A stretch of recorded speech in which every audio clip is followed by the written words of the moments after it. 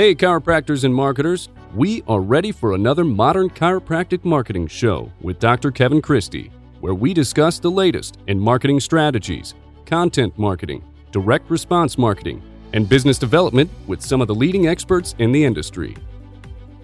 Hey docs, welcome to another episode of the Modern Chiropractic Marketing Show. Today I've got a solo episode for you, and I'm going to break down why blogging is necessary. Obviously, maybe as chiropractors we don't get huge traction on our blogs where we've got thousands or even, sometimes millions, some of these bloggers have, but it doesn't mean you shouldn't write a blog, and it doesn't mean it's not useful. And frankly, I think it can be really the bedrock and the start of your content creation. So as many of you know, I'm a big content marketer, and I think it's really congruent with being a doctor and having a very well-rounded marketing approach that's not cheesy and salesy and some of the other types of marketing that is out there. And so if you fancy yourself as a doctor that is, not wanting to do a lot of the other types of marketing that's out there, I feel like content marketing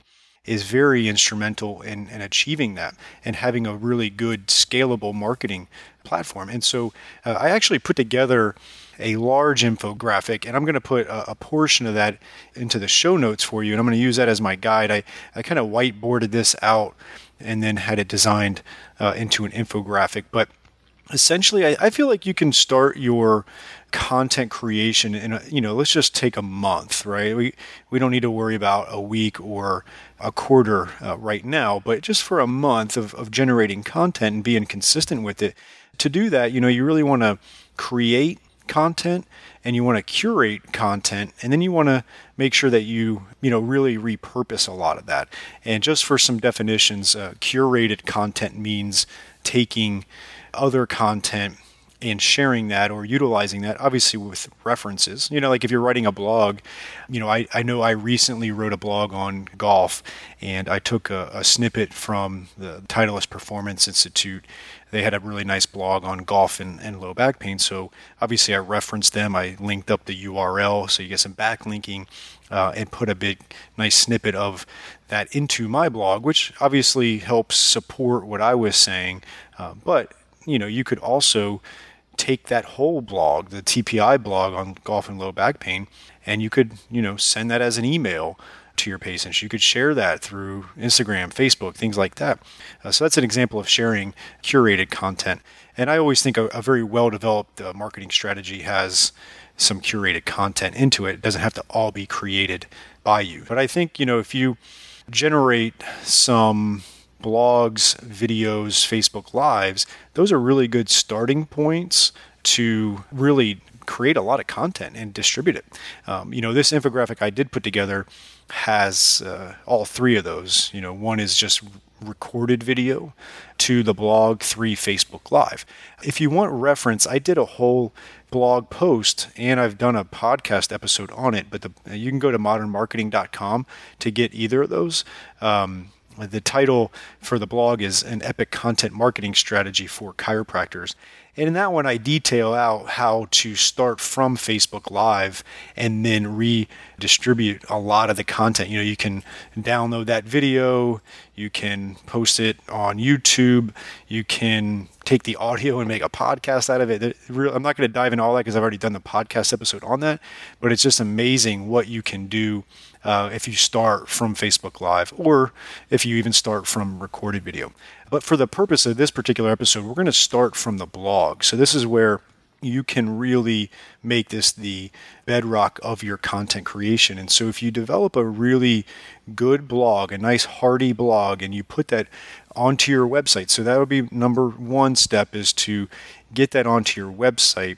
Now, I do recommend having some YouTube links into that blog to your YouTube with some videos that support the content that you wrote about, maybe some videos of other curated content that also supports your blog. But that's going to be part of having a robust blog, is having some video links into there. So, write the blog. That's step one. A nice, good, healthy blog, 750 words to 1,500 words. If you can do one a month. There's some that say more than that. I think if you start as chiropractors getting to once a week, it's too much quantity, not enough quality.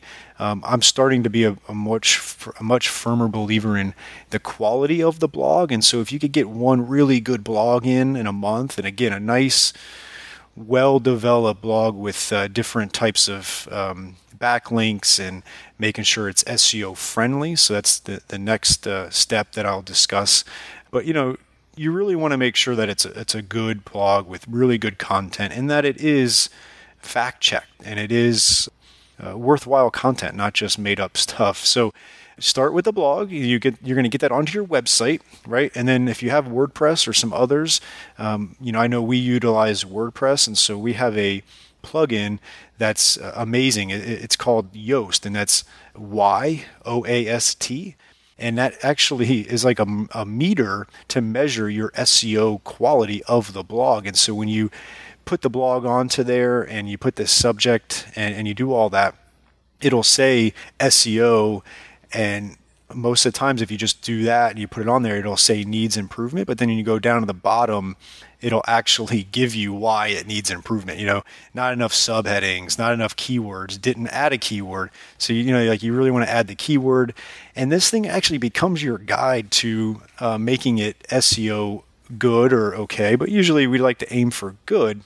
And I'm not going to dive too much into how to make the blog SEO. That'll probably be a whole other episode. Today, the focus is taking the blog and really making that your month's worth of content that is sustainable and high quality.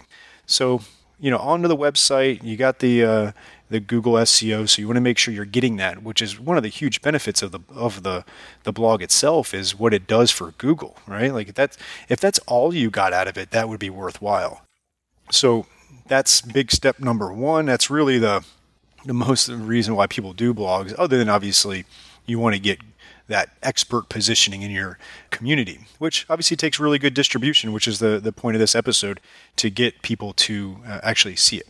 So then, from that blog, you can also turn that into a video, right? So you can either shoot a video and turn in a blog, but if you do the blog first, you can turn that into a video, right? You can talk about it. You don't have to read the blog, but you can, you wrote it, now you can get on camera for 5 minutes or less or more or whatever you want and talk about it. So now you've got a video, and what you can do is you can turn that into a YouTube video, right?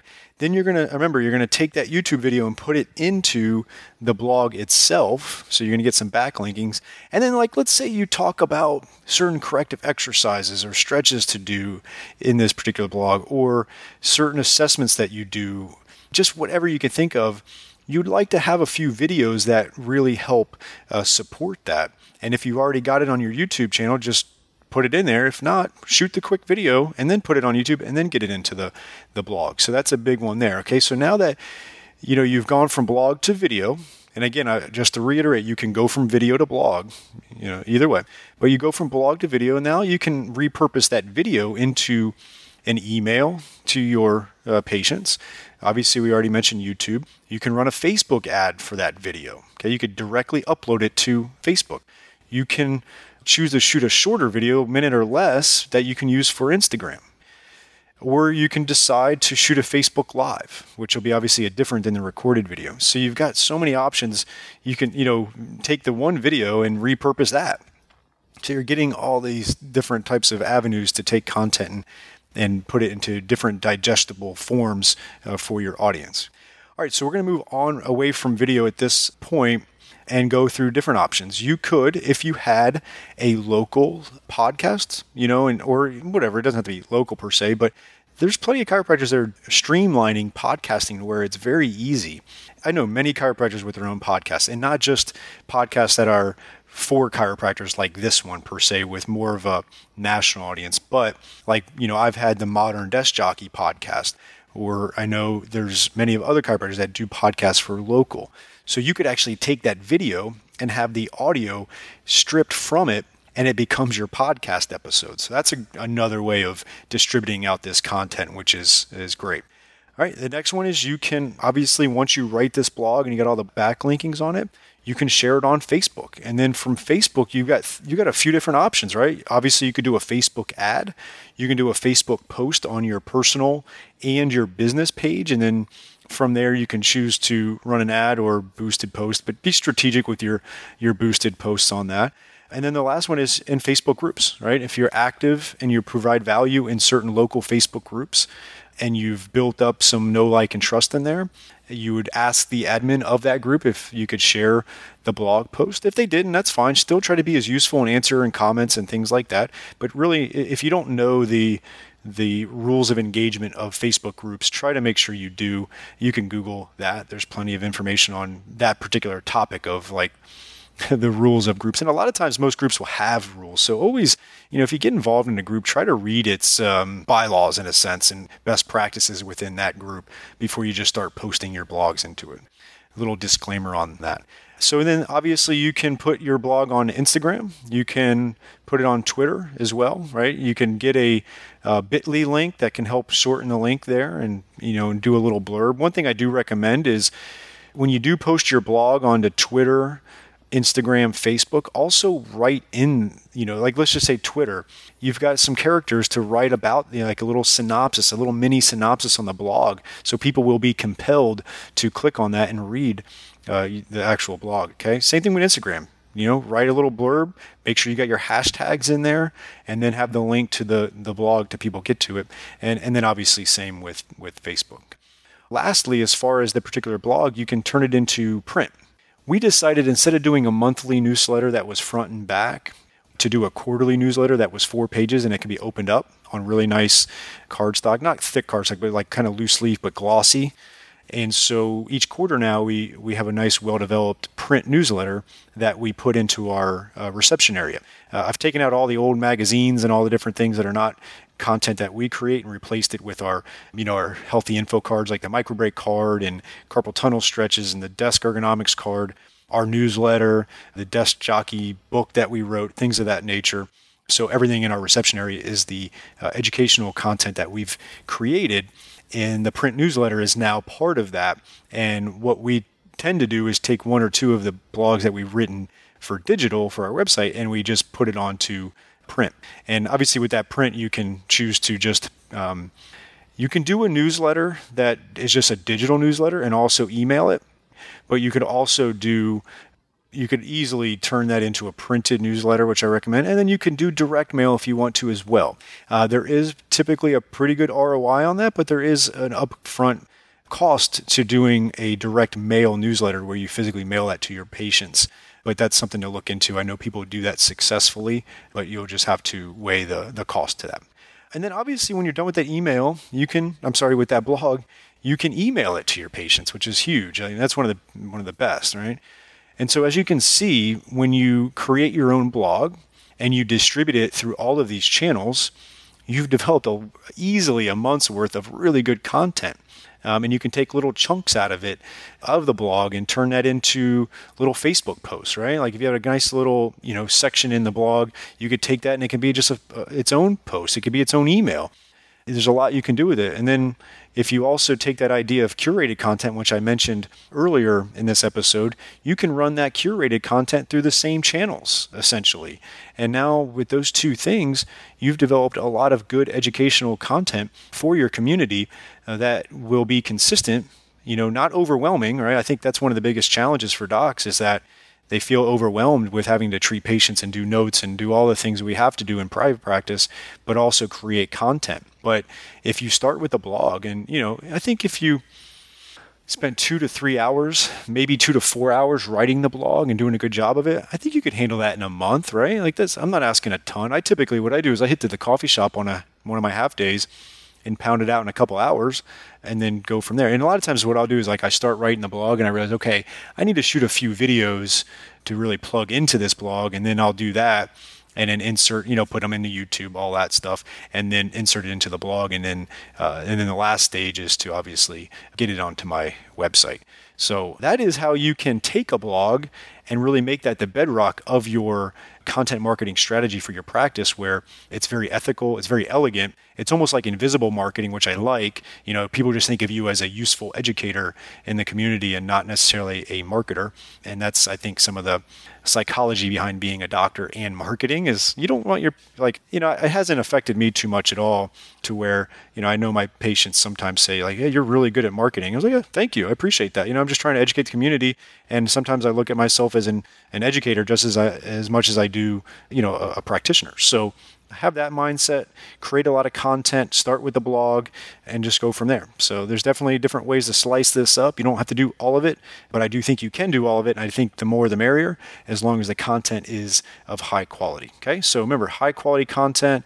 Don't worry about as much quantity of the blogs, but really try to repurpose that. So I hope you enjoyed today's episode. Going to come back at you soon with another interview, but that was going to be something I wanted to discuss. I was really trying to wrap my head around it, whiteboarded it, infographic, and now I turned that into some repurposed content just for you. All right, so have a good week in practice. I'll be talking to you next week, and hopefully you folks up in the north are starting to get a little bit warmer weather and enjoy your spring into the summer. Have a great one. Thank you for listening to another episode of the Modern Chiropractic Marketing Show with Dr. Kevin Christie. Tune in next week for another episode that will enhance your marketing, business, and practice growth.